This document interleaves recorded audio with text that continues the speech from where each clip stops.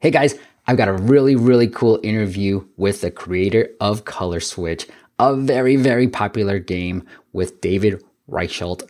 It's a different format than you might be used to hearing, but it is the backstory. So what was David like? What was he doing before he became ultra famous and ultra rich? Because I actually asked him how much money he made from the game. So it's a completely different format, way loose than what you might be used to hearing from me. But what I would really love from you is feedback. Let me know what you think of these type of episodes, because it is the origins of a brand new podcast that I want to release really soon. So listen in on the backstory of Color Switch creator David Reichelt. The most action-packed content from the top mobile experts. This is the App Masters Podcast with Steve P. Young. Fanbytes.com helps you drive downloads for less than 50 cents using Snapchat influencers. They even help one of my clients drive 46-cent CPIs at scale. Learn more at fanbytes.com.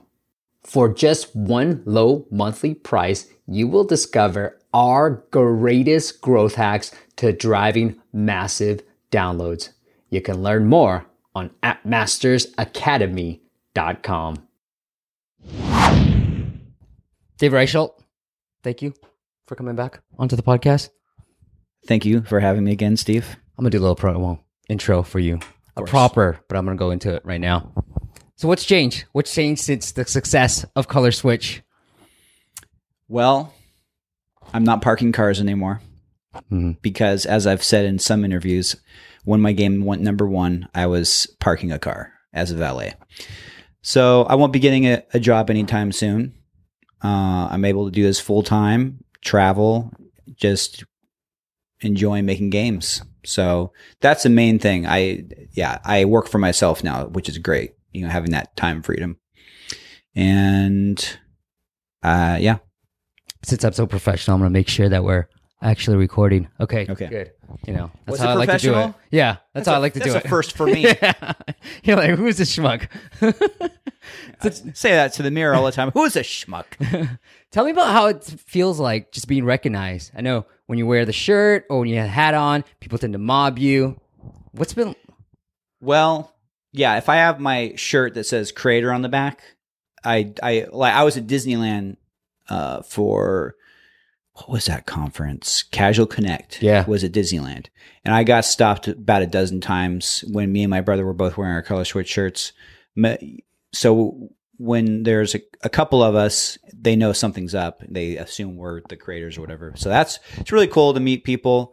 Kids get really excited about this game. But yeah, if I don't wear anything incognito, no one would know who I am.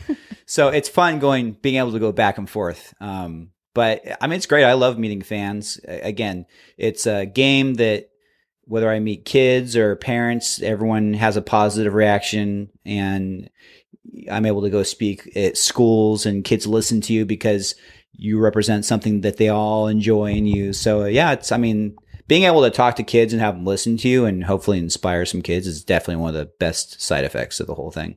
I know you're a performer, you're a magician. And yes, sir. I like to perform as well. And I would think that it would almost give me a high just being like, whoa, I'm getting recognized? Like, that's pretty cool. It was kind of like that in the beginning. It was kind of a new thing, and it was cool. People getting excited, but like anything, I guess you get used to it. It's more about, I just try to give kids a positive interaction, because I've seen interviews with some celebrities where they're like, if another person comes up to me, or whenever they do, I just tell them to go talk to my publicist or just go away, shoo them away. I'm like, man, I hope I never end up like that. It's a privilege to be able to have people get excited about something you do. So yeah, I just, so I think of it more like that. I just try to give people a positive interaction, some good memory. Like one of the kids at Disneyland, he said, I can't believe this. This is the best day ever. I met this YouTube star and then the creator of Color Switch. And he was really short, but huge personality. was like, that kid's going places. I like that kid's attitude. Yeah. But yeah, so it's just fun to be able to have a positive interaction with kids. Now I want to take it back to how you grew up and your childhood a little bit, but the $1 million question. Tears are gonna come. I hope they do. The $1 million question: did it make you a millionaire? Are you now a millionaire because of Color Switch? Yeah, I assume people think that. That's definitely something that did happen, because I mean the game, we're talking about a game that got downloaded 200 million times, and worldwide brand recognition, and this relaunch that's coming up, I'm really excited about. So, but it has done well for me. Yeah, I guess is the proper answer. Well, congrats, man. Yeah, I won't be parking cars anytime soon. Yeah. So I've got to know you now a little bit. Like it's like it couldn't happen to a better guy. Like, thank honestly, you, sir. Yeah. I think I mean, this didn't happen to me until I was 36. So I failed all my way to the finish line. And I think after going through a bunch of hardships and having experiences that prepare you for a transition like that, I am much better prepared than if this had happened when I was 20. I think I would have gone crazy. Yeah. With the transition, but I keep saying transition. I feel like I'm transgender now. It's like this transition. That's how people usually use that term. But I feel like it happening at that stage of my life, which is 2 years ago, was the best instead of it happening when I was younger, so I can actually do positive stuff with it. So I almost feel like getting success later on in life is a good thing. Like we got to go through a lot. Yeah, you had to earn it. Yeah, because we're very similar in age. Are we? Yeah. How come you look 10 years younger? That's the Asian blood. That racist Asian blood. Dang it. All right, so I want to talk about. I got some questions. Yeah. I reached out to your sister, Liz. Oh boy. Yeah. So I want to go back to childhood. She said, I only beat her up a couple times. Okay. Yeah. She didn't mention that at all, though. So good on her. She knows to stay quiet about that. She says, what happened with your brother and how Chris convinced you to throw some mud pies at each other? What's that story about? Classic story. So all I remember is I was playing with my superhero toys, as I did when I was 25.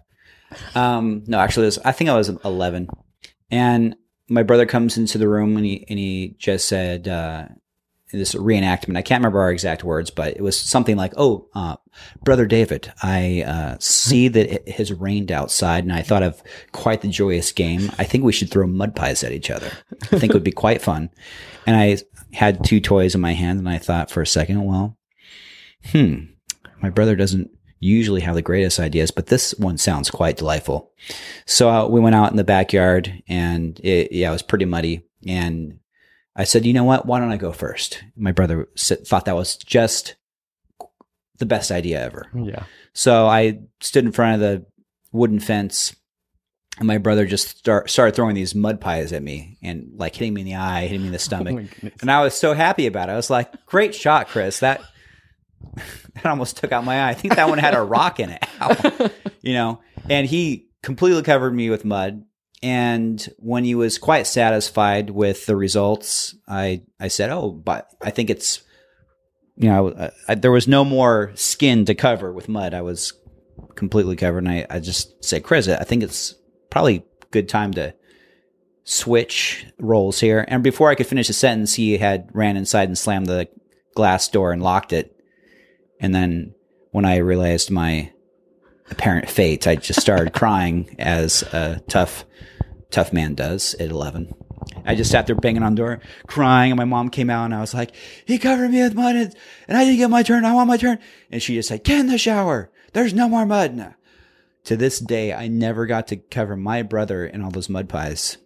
And my brother doesn't react to a lot, but when I bring that story up, a nefarious, devilish smirk goes across his face, and he still gets delight out of that. Are you the oldest? No, he's 2 years older. Okay.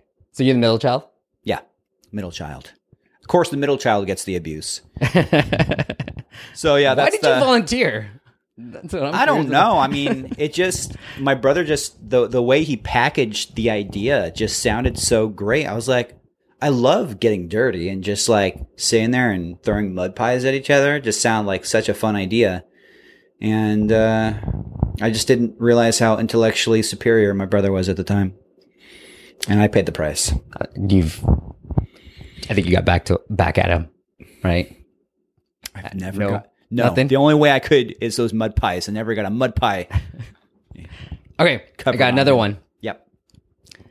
Tell me about the time you did an impression of your drill sergeant. You know this story? Yeah. I like how my sister wasn't around for any of these Well, she stories. loves these stories, right? Yeah. Well, she was around for the other one, but she was like 1 year. Yeah, she was 1 year old. This one, yeah. So medical training.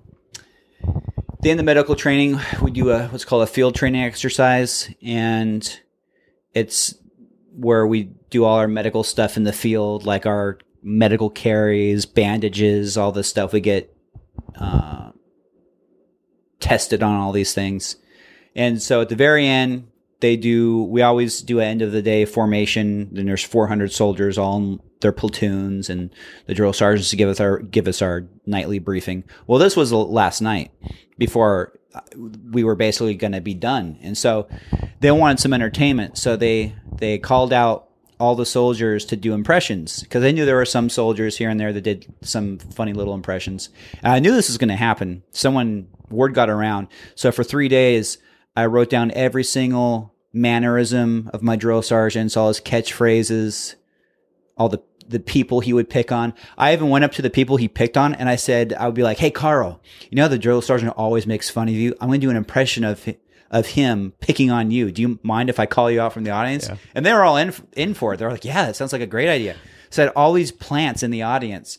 I watched a lot of Conan O'Brien, and I always knew how he would have plants in the audience. So I was like, okay, what would Conan do if he was in front of a crowd? So I totally took all this inspiration from Conan O'Brien. And then, sure enough, the drill sergeants call up people. They do like a quick little thing, and I knew I had 10 minutes of material. I mean, people get up there, like 20 seconds feels like a lifetime. So I had 10 minutes of material, and then my drill sergeant, a bunch went up there. I was waiting, and then they said, "Anybody else?" And then I completely froze, and I just didn't have the guts to get up there. And fortunately, I had told a friend of mine, "Hey, when the drill sergeant calls for someone, call me out, call out my name." So he said, "Yeah, Specialist Reichelt has an impression." And he was like, "Where's that Reichelt? Where is he? Get him up here."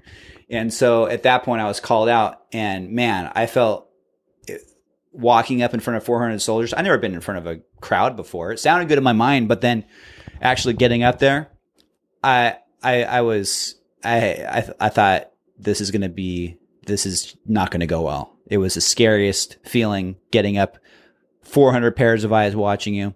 And I just remember thinking, bad idea, bad idea, bad idea. My drill sergeant's just staring at me, just waiting for a horrible impression so he can make me drop. And then all I did was I just went into, he would do this thing where he would always have his arms crossed. He would always have his head tilted down with his hat, and you couldn't see his eyes, and he'd just start walking slowly. So I just went into this and started walking. All of a sudden I hear a chuckle.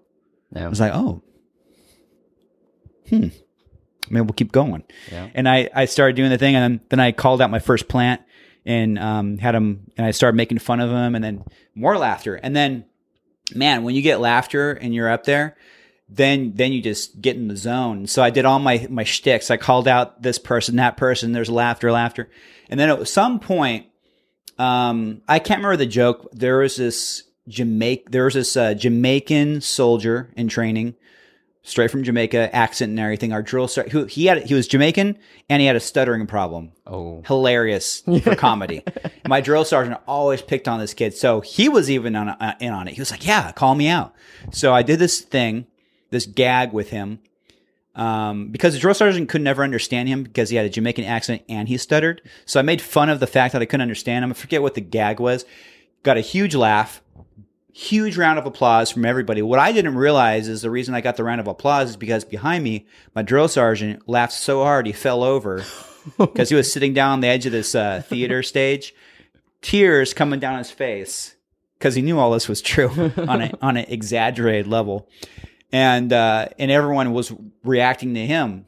And I was in character the whole time. I had no idea. Behind me, I had my drill sergeant rolling over. And to this day, I still am in contact with that drill sergeant. That's awesome. His name's Drill Sergeant Ernst. And he said, yeah, no one ever beat my impression. Not even close. Because like I said, typically people get up there 20 seconds. They do like one thing. I had a list that I made for 3 days of everything. And yeah, that's basically what inspired me to get into acting and performing, because I got such a rush from being on stage. I thought, whoa, I got to explore this. This is cool. That's what I was going to ask you, because I know you told me that you had a hard time as a kid. You didn't talk much. You stuck to yourself. Was that always inside of you? Like, did you always want to perform? It must have been there, like the desire. Well, when I was really little, I was more of a talker. Like preschool until first grade, I was talking to all the kids. Then we moved out of town. We moved to I think Lancaster, which is the desert. No kids, homeschooled. So it was like culture shock. And then we went back for third grade. And then after that, we just kept on moving places. So I think I started to go the opposite way. Whereas when I was younger, I was more social and whatnot. But then I guess when you move around and you lose touch with the kids you were around, and you're going to high school and you don't know any of these kids, or junior high, then I think I kind of just got closed off from all that. But a positive side effect is, I think, from kind of getting ripped out of where you were growing up and going to all these places, you become more independent, which is what eventually happened. I just kind of went my own way, joined the military, and didn't go the kind of same route that everyone else was going, which was usually staying in town, getting a job, and, getting married and whatnot. So it ended up being a positive thing. And then I got the gift of the gab again, jibber jabbering around, and here I am. Did you have any influences growing up on performers? Yeah, I loved Conan O'Brien. I mean, I started watching him early 90s maybe a year after he got the Tonight Show. Other performers when I was a kid. I'm trying to think. I don't know if there was any specific. I just like Conan because he was just this red-haired freak. Yeah. That had a hit show. Yeah. He calls himself a freak all the time, so that's why I can say it. But I saw a show once. He has the legs of a grasshopper. I mean, he's 90% legs, 10% torso. It's pretty funny. But I just enjoyed how he seemed to like performing. And then when I saw him live, when the camera's not rolling, he's making people laugh and everything. He just enjoys it. And, I would say probably, as far as a performer, he was my main influence. Later, I got into magic tricks when I was, 26. I think David Blaine, seeing one of his specials, influenced me to get into that. I can't recall any other ones at the moment. I'm sure there's others, so it's not reaching my brain right now. There's so many places I want to go, but you're a killer magician. Like the tricks that you've done in front of me. Like I said, I've seen you do it multiple times. Yeah. And I've seen you do the same trick maybe once. Yeah. And I was like, oh, I've seen that one. Okay. But it's been pretty new. How many hours do you have to practice? Well, in the beginning, I always had cards in my hand. I'm sure I would practice like 12 hours a day, working on different sleight of hand moves and whatnot. I definitely don't do that anymore. But it's kind of like riding a bike. When you have performed certain tricks so many times, you don't have to think about it. I have so many magic tricks. I mean, if I really showed you all the tricks I have in my giant closet, it's like a magic shop. I love getting new stuff because I love seeing just the creative aspect of it. I appreciate with a magic trick, I mean, people create so many things and I mean, it can be inspiring for ideas too, but just the things people think of, I think it's such a great discipline for creativity. But yeah, I used to practice a ton, and I started doing magic tricks for soldiers as I would check him in for the doctor. We usually have 10 minutes to kill, so I'd make him watch like 3 or 4 horrible card tricks. Because, I mean, I would learn a trick in a book, and I was like, I got to practice this somewhere. And so I would just force patients to watch it. And then after, I don't know, a couple weeks or a month, it started working. My doctor picked a card one day, and I put it back in the deck, and I said, that's interesting. Check this out. I have your card in my pocket. And he was just amazed and demanded how I did. And I said, I'm sorry. I know you outrank me, sir, but magicians cannot reveal their secrets. That trumps an officer's rank. And I just kind of went from there. Then I became a member of the Magic Castle years later. I think 6 years later. 5 or 6 years later. Worked as a magician for a little while. Definitely, I enjoy performing more than doing it as a business. It's just fun. It's a fun thing to share. But yeah, I have many more tricks to do for you, sir. Oh, I can't wait to see when it. The time is right. So you've done stand up, right? Not stand up. I actually I actually did stand up once. Okay. I should do it more because it was a great learning experience. I mean, something you think is going to kill in your head, then when you say it, it takes way longer than it should. I mean, on a stage, things got to be snappy. You got to know what you're doing. And so it was a great learning experience. I just did it once. Definitely would like to do it some more. But I've done improv, which is way different. And I've done public speaking with Toastmasters, which is, this is all performance, but it's all very, very different perspectives on how to entertain an audience. So, do you ever feel like you're doing a little bit too much of everything? No. You're still making games, performing? No, I just, I'm passionate about creating things. So it's fun just to like dabble a little here, dabble a little there. Because even if you're not going to do it as a profession, you learn that perspective. I would love to travel as a public speaker sometime.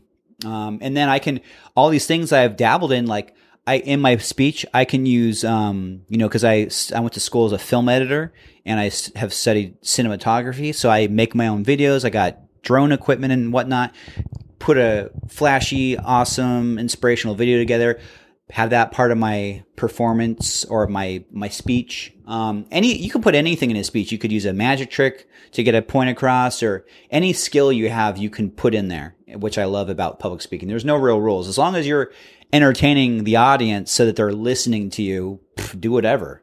Maybe don't get naked. That might not be a good idea. Unless it's a nudist colony, then you already are. You ever been? Huh? No, I don't think I'm planning on that. I wear a lot of clothes. I haven't seen myself naked in 20 years, so probably not.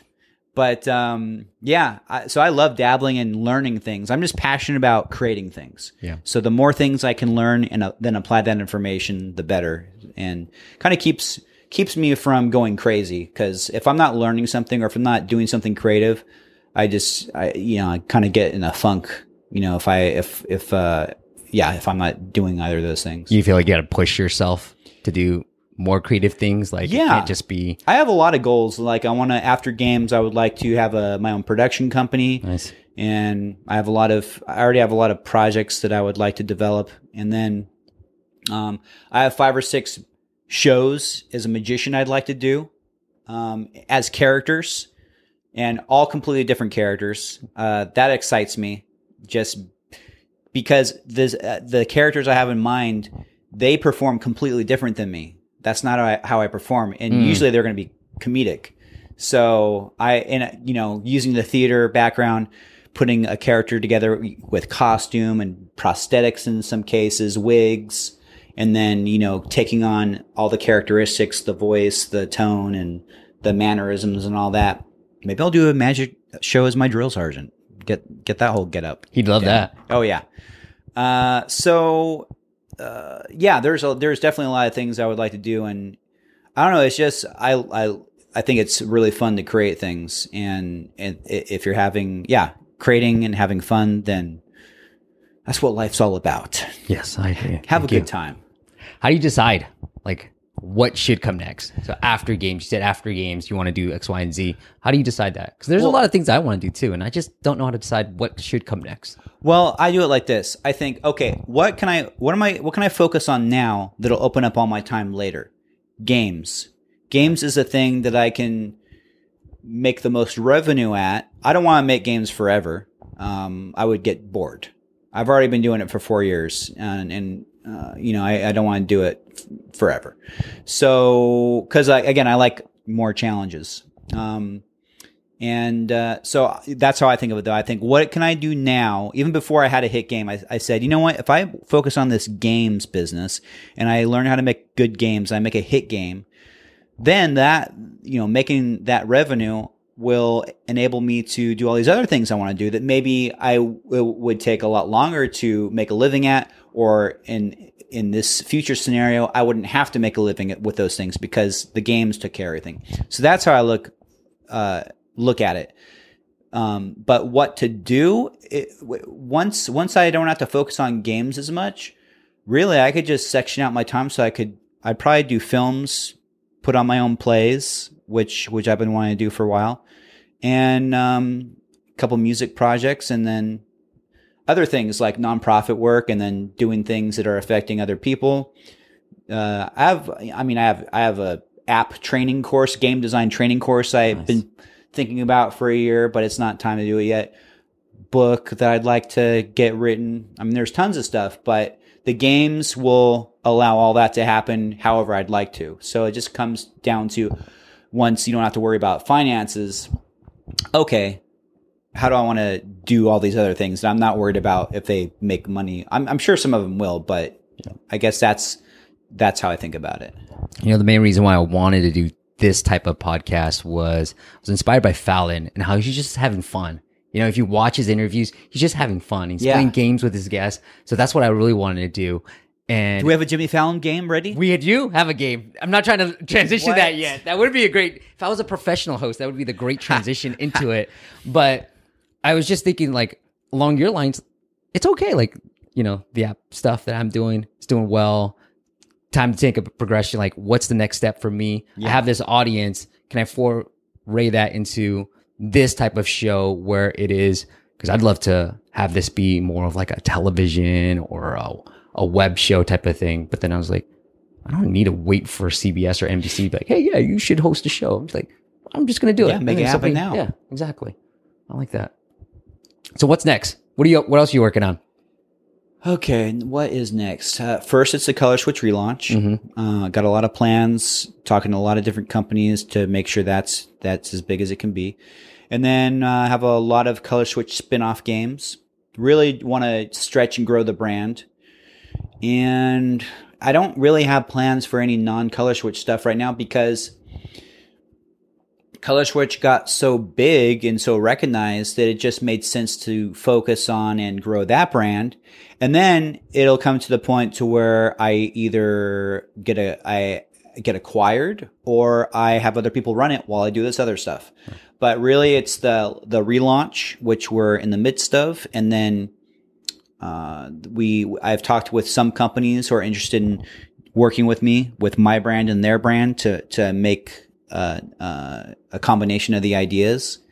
And yeah, that's, as far as games, it's just growing that brand. And I don't know, it'd be cool as passion projects to put out games that I mean, I love the 80s animated films like The Secret of Nim, all-time favorite, Land Before Time. Don Bluth did all those, American Tail. I love the hand-drawn animation, and it's ever since I got into games, I've been wanting to make these games where everything is hand-drawn, the backgrounds, the characters, and it's all animated by hand. I think that'd be great. And using those films as inspirations for my characters and stories. So I would do that as passion projects for games. But in the game world, what's next is just all Color Switch stuff. Have there been people that you've wanted to meet and now you got to meet because of Color Switch? I'm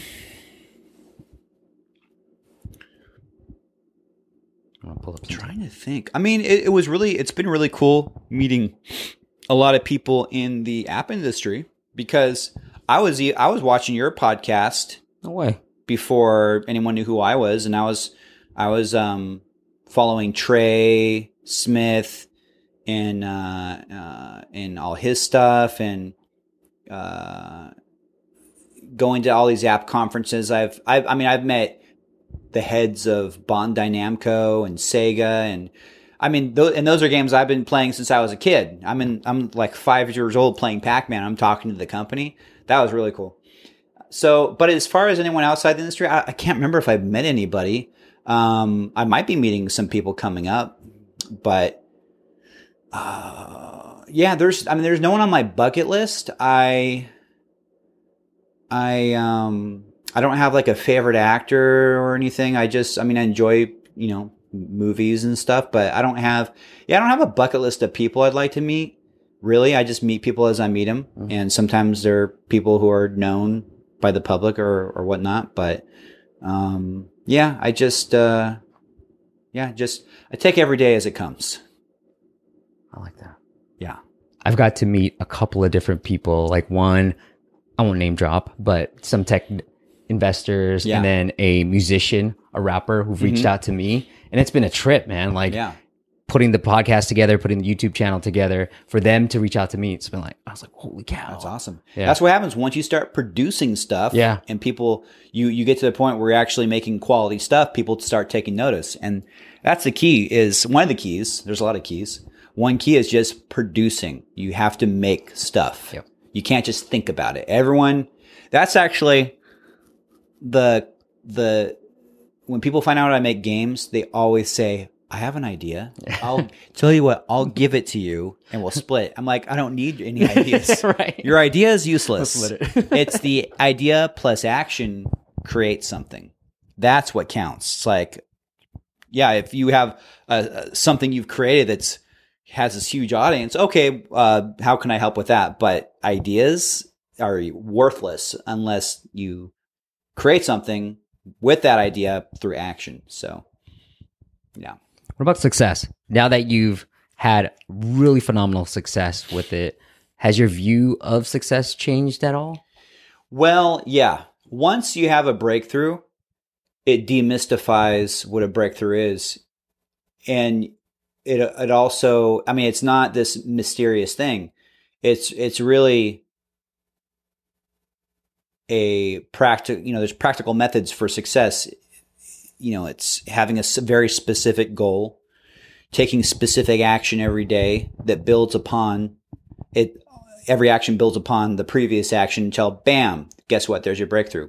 Might take a little while. Some people could take a lifetime. Some people could take 6 months. Who knows? But yeah, once you have that breakthrough, it gives you fuel for the next breakthrough, because now you know it's possible for sure. It's like, okay, this isn't just some fluke or some, I remember before I had any breakthroughs, I'd look at things out in the media and I'd be like, how'd that person get there? Why does that person deserve, blah, blah, blah, all these thoughts. And then, once you actually get there, you realize, oh, it was all this daily effort. And at the same time, information you're always putting in your brain to create new things every day that finally gets you to a breakthrough. So yeah, it kind of just demystified the whole thing. And then I realized, man, if I lost everything, I could totally build it again, because now I have a process. I have a system. And that's the one thing people can't copy, is they can't copy your thinking. If you develop a way of thinking to create something, you can use that same thinking to create something with even bigger results. Because I have much more of an understanding about game design and how everything works behind the scenes than I did when I created Color Switch. At that point, I really didn't understand a ton of stuff, and going through all the last couple of years, the experiences I have, now I know that, okay, not only can I do it again, I can make something even bigger. And a lot of people will say, man, when are you going to come out with another game? It's probably not going to be as big as Color Switch, which is the opposite of how you should think. You should assume that you can do something even better, because if you've been putting new information in your brain and applying it, and you have a more developed understanding of what you're doing, then you can have a bigger result. So I assume that the next things I do will be bigger. Right. And then it goes to, if you create first the thought that, okay, the next thing I do won't be bigger, then your actions will follow. Your actions can only do what you tell them to do. Your brain, will only create what you tell it to create. So if you tell it to create smaller results, then you're going to get smaller results. If you tell it to create bigger results, maybe every action you do won't get that to happen right away. But again, over time, they all add up to create that goal, the thing you told your brain to create for you. Yeah. It's that confidence too, right? I feel like I'm like, whatever I touch next, I feel like it's going to work. It's going to be successful because the building blocks of just making the connections that I've already done. Yeah. Like, okay. And if I can't, I've got connections that can probably help me. Like, Yeah. hey, I need a job. Okay. Come on and work for me, right? There's so many, that's another key is having friends out there that they can help you. Because again, the more friends you have to help you solve problems, the better, because it's a super brain. That's why you have mastermind groups. Mm-hmm. What is a mastermind group? It's all these brains coming together to help solve these problems. So oftentimes when you throw out a problem to a bunch of your friends, that's a huge amount of computing power that you don't have because we only have one brain. So oftentimes the friends you make can really help you with anything you're working on. You have any pet peeves? Pet peeves. Yeah, I do. Number 1. Sorry. Once said Dave Letterman. I don't like, I actually tell this to my team all the time. Like I'll throw out an idea and I'll say, hey, let's try this. I want to build this graphic or something. And they'll start telling me why it could be a problem or why maybe we shouldn't. And I always say, guys, first we create any idea. Unless it's going to take like a year. Then we edit, but we don't edit before. I hate editing before. If I want ideas made or built, they need to be built. If you start editing yourself before you actually try something, you'll never know if it would have worked. So that's a pet peeve of mine. Another pet peeve is traffic. That's why I live in. That's why I live in LA. yeah, exactly. Worst traffic in the world. Pet peeves. Arrogance. I hate arrogant people. I hope I'm not arrogant, but if you're arrogant, it means your thinking is bad because you've stopped learning. I think an arrogant person assumes they know the answers. So in effect, you will stop seeking out answers because you're arrogant and you think you have them. And then that just kills your thinking, which kills your creativity and just kind of gives you this negative aura around you and all sorts of bad stuff happens. So I don't like arrogant people and greedy people. And it comes down to like on your team, right? You have to get the right team in place, but you also have to treat your team well. You should be able to kind of step back, and your team should be able to succeed without you micromanaging or doing various things that can get in the way. So I think if you're an arrogant person, you're gonna think that you have all the answers, and you'll tell your team everything to do. And so just kind of the thinking you have the answers and not being open to learning anymore is another pet peeve for sure. Because I don't care how big Color Switch got. I still assume I don't know most of what there is to know about the app world and game design. I mean, I invest in my learning by getting all sorts of books and various things to study to keep learning. So I guess maybe those are my main pet peeves. You want to know one of my biggest pet peeves? Great. Red shirts. Yeah, red sweaters. People who wear Christmas shirts and it's not Christmas. Yeah, that's one of them. Can you see the number two? Yeah. I hate it when people put in their phone numbers and don't put dashes. Like it drives me bonkers because I have to dial. I like to 334. Yeah. And then when you put it all in a row, I don't know where I'm at, and I have to dial it because I do a lot of calls every week. And so I can understand that pet peeve. I've never had that as a pet peeve, but I get it. Whenever people put dashes, because most people don't. Yeah. I'm like, I like you. Like, I like you already. Right before I dial. I better check all my messages. Like, David, what's your phone number? Put in the dashes and figure it out. All right, David, you ready to play a game? Yes, sir. Okay. Oh, we are going to play a game. We're going to play a game. Nice. We're going to set up right now. Okay. All right. Let me grab my headphones. Was that all the stuff for my sister? Which one? So I bought up the two. Oh, you were going to play more at the end. Yeah, this is the one. I got more from your sister. Oh, man.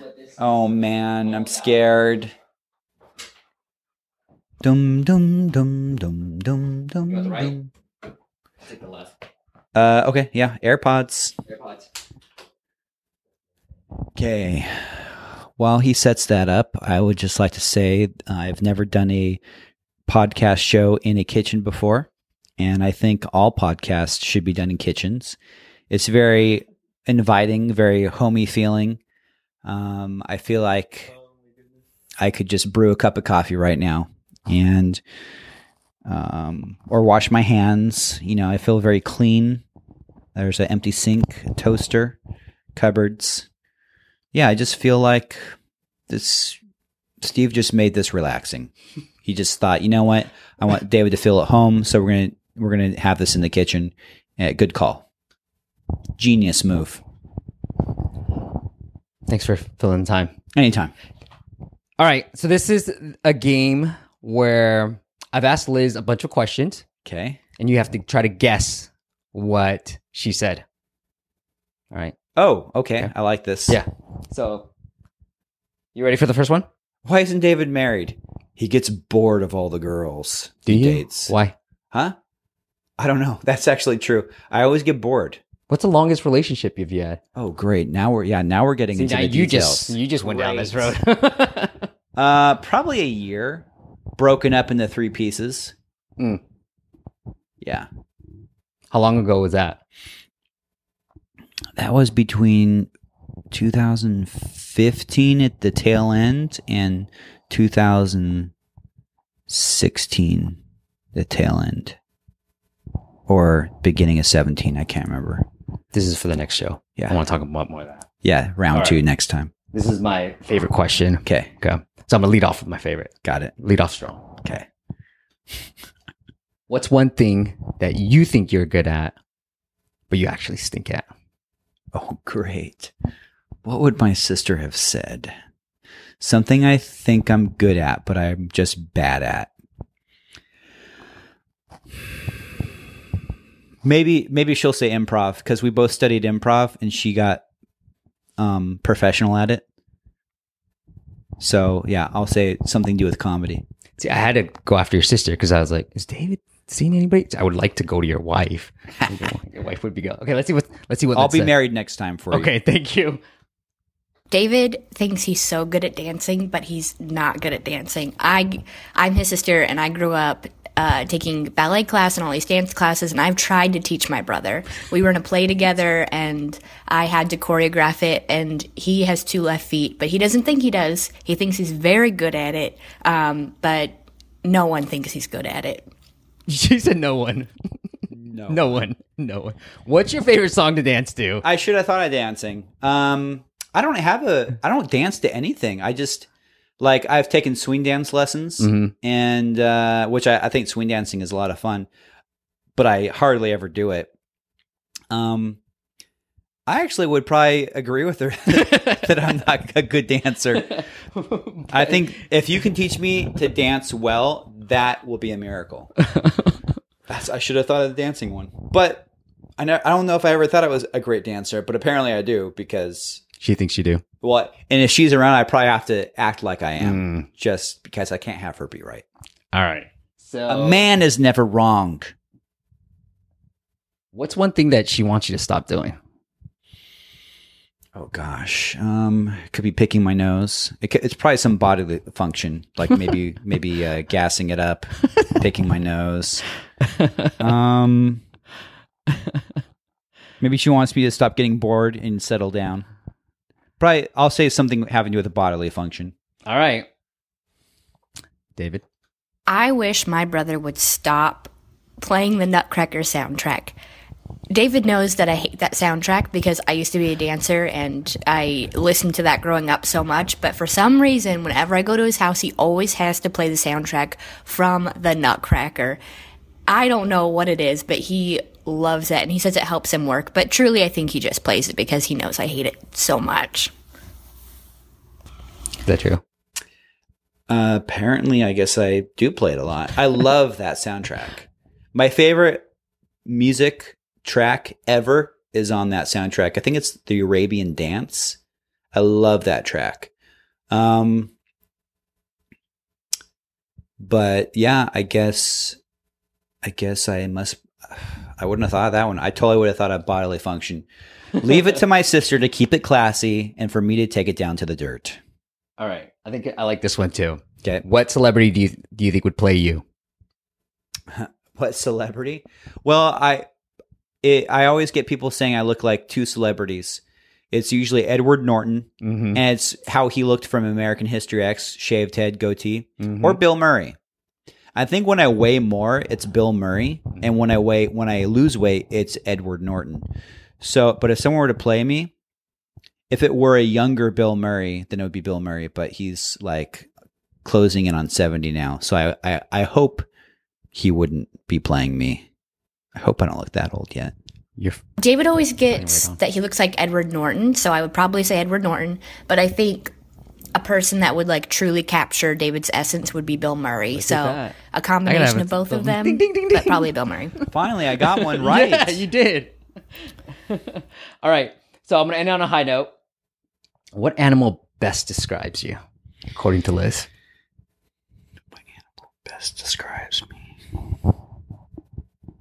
She's going to say, let's see, is she going to stay classy with this one? Yeah, she's classy. I'll give you a hint. What? Maybe a chameleon. Chameleon. All right, she gave you something good. I don't want this to go to his head, but I think a lion would best describe my brother because I think he's the leader. He's always been the leader of his pack. He's always been the leader of like his friend group and people around him. He's very loyal and intelligent, but can be aggressive when he needs to be and can protect those around him when he needs to protect them. I think lions are very smart and courageous, and I think he's has those characteristics as well. But, maybe also like a lion who has like a hyena best friend because David also is like a very big jokester. So maybe if a hyena and a lion had a baby, that would be my brother. I'm the hyena lion hybrid. Chameleon. I like the lion better. Yeah. Goodness gracious. I only got one right answer. Only one. But I mean, the lion F. thing. That was my GPA in high school, 0.8 GPA. F. You're proud of that fact. I'm very proud. Yeah. When I messaged my school about coming in to talk as a speaker sometime, yeah, they never got it back to me. Hey, remember me? I want to tell the kids to drop out. What's the problem? Lion. Okay. I'm going to have to start wearing a lion onesie. I think so. I want to thank Liz for doing this. So thank you, Liz, for doing that. You. Anything nice you want to say to her after she gave you such a glowing animal? Okay, what animal would my sister be? Am I going to answer all these questions? Yeah, I'm going to interview Liz next. Yeah. Let me think. Well, yes, my sister is very funny. I remember when she started her improv training, she was not having the most fun with it, and she would just say things like, "I just don't think this is for me. I'm not funny." But she kept with it, and now you go watch her in a show, and she's usually the funniest one on stage. So she was able to just fail her way through her own breakthrough. Because you get up there and maybe you don't feel comfortable for a while, and so you just have to learn through doing it. So that, and then my sister's shorter than I am, so that's a positive. What else? Also, my sister is very considerate, very loyal, and you guys are both pretty she loyal. drives a hybrid car, so she's conscious about the environment. Global warming, even though I think that's a whole scam. Boogeyman. Focus on the boogeyman, not reality. Excuse me. Sorry, can't derail this podcast. And Who would play my sister? Probably, we'll see Jennifer Aniston in her younger years. Of course. And maybe she'd be a butterfly. And she would fly around my head, whispering in my ear which gazelle to go kill as my lion hyena hybrid. And we would make a good team. That's awesome. Dave Reichelt, thank you so much. Congratulations on all the success. I really appreciate it. Thank you for you coming on. Tell me when it's part 2. I'll be back. Yeah, let's do this every year. Let's do it every day. All right. And we're done. And cut. And cut, people. Editing floor. That was awesome, dude. Yeah, it was fun. You have a good time? Yeah, totally. Always do. Oh, okay. Look at that. 49 minutes. Thanks for listening to the App Masters podcast. For show notes and amazing app marketing content, check out appmasters.co.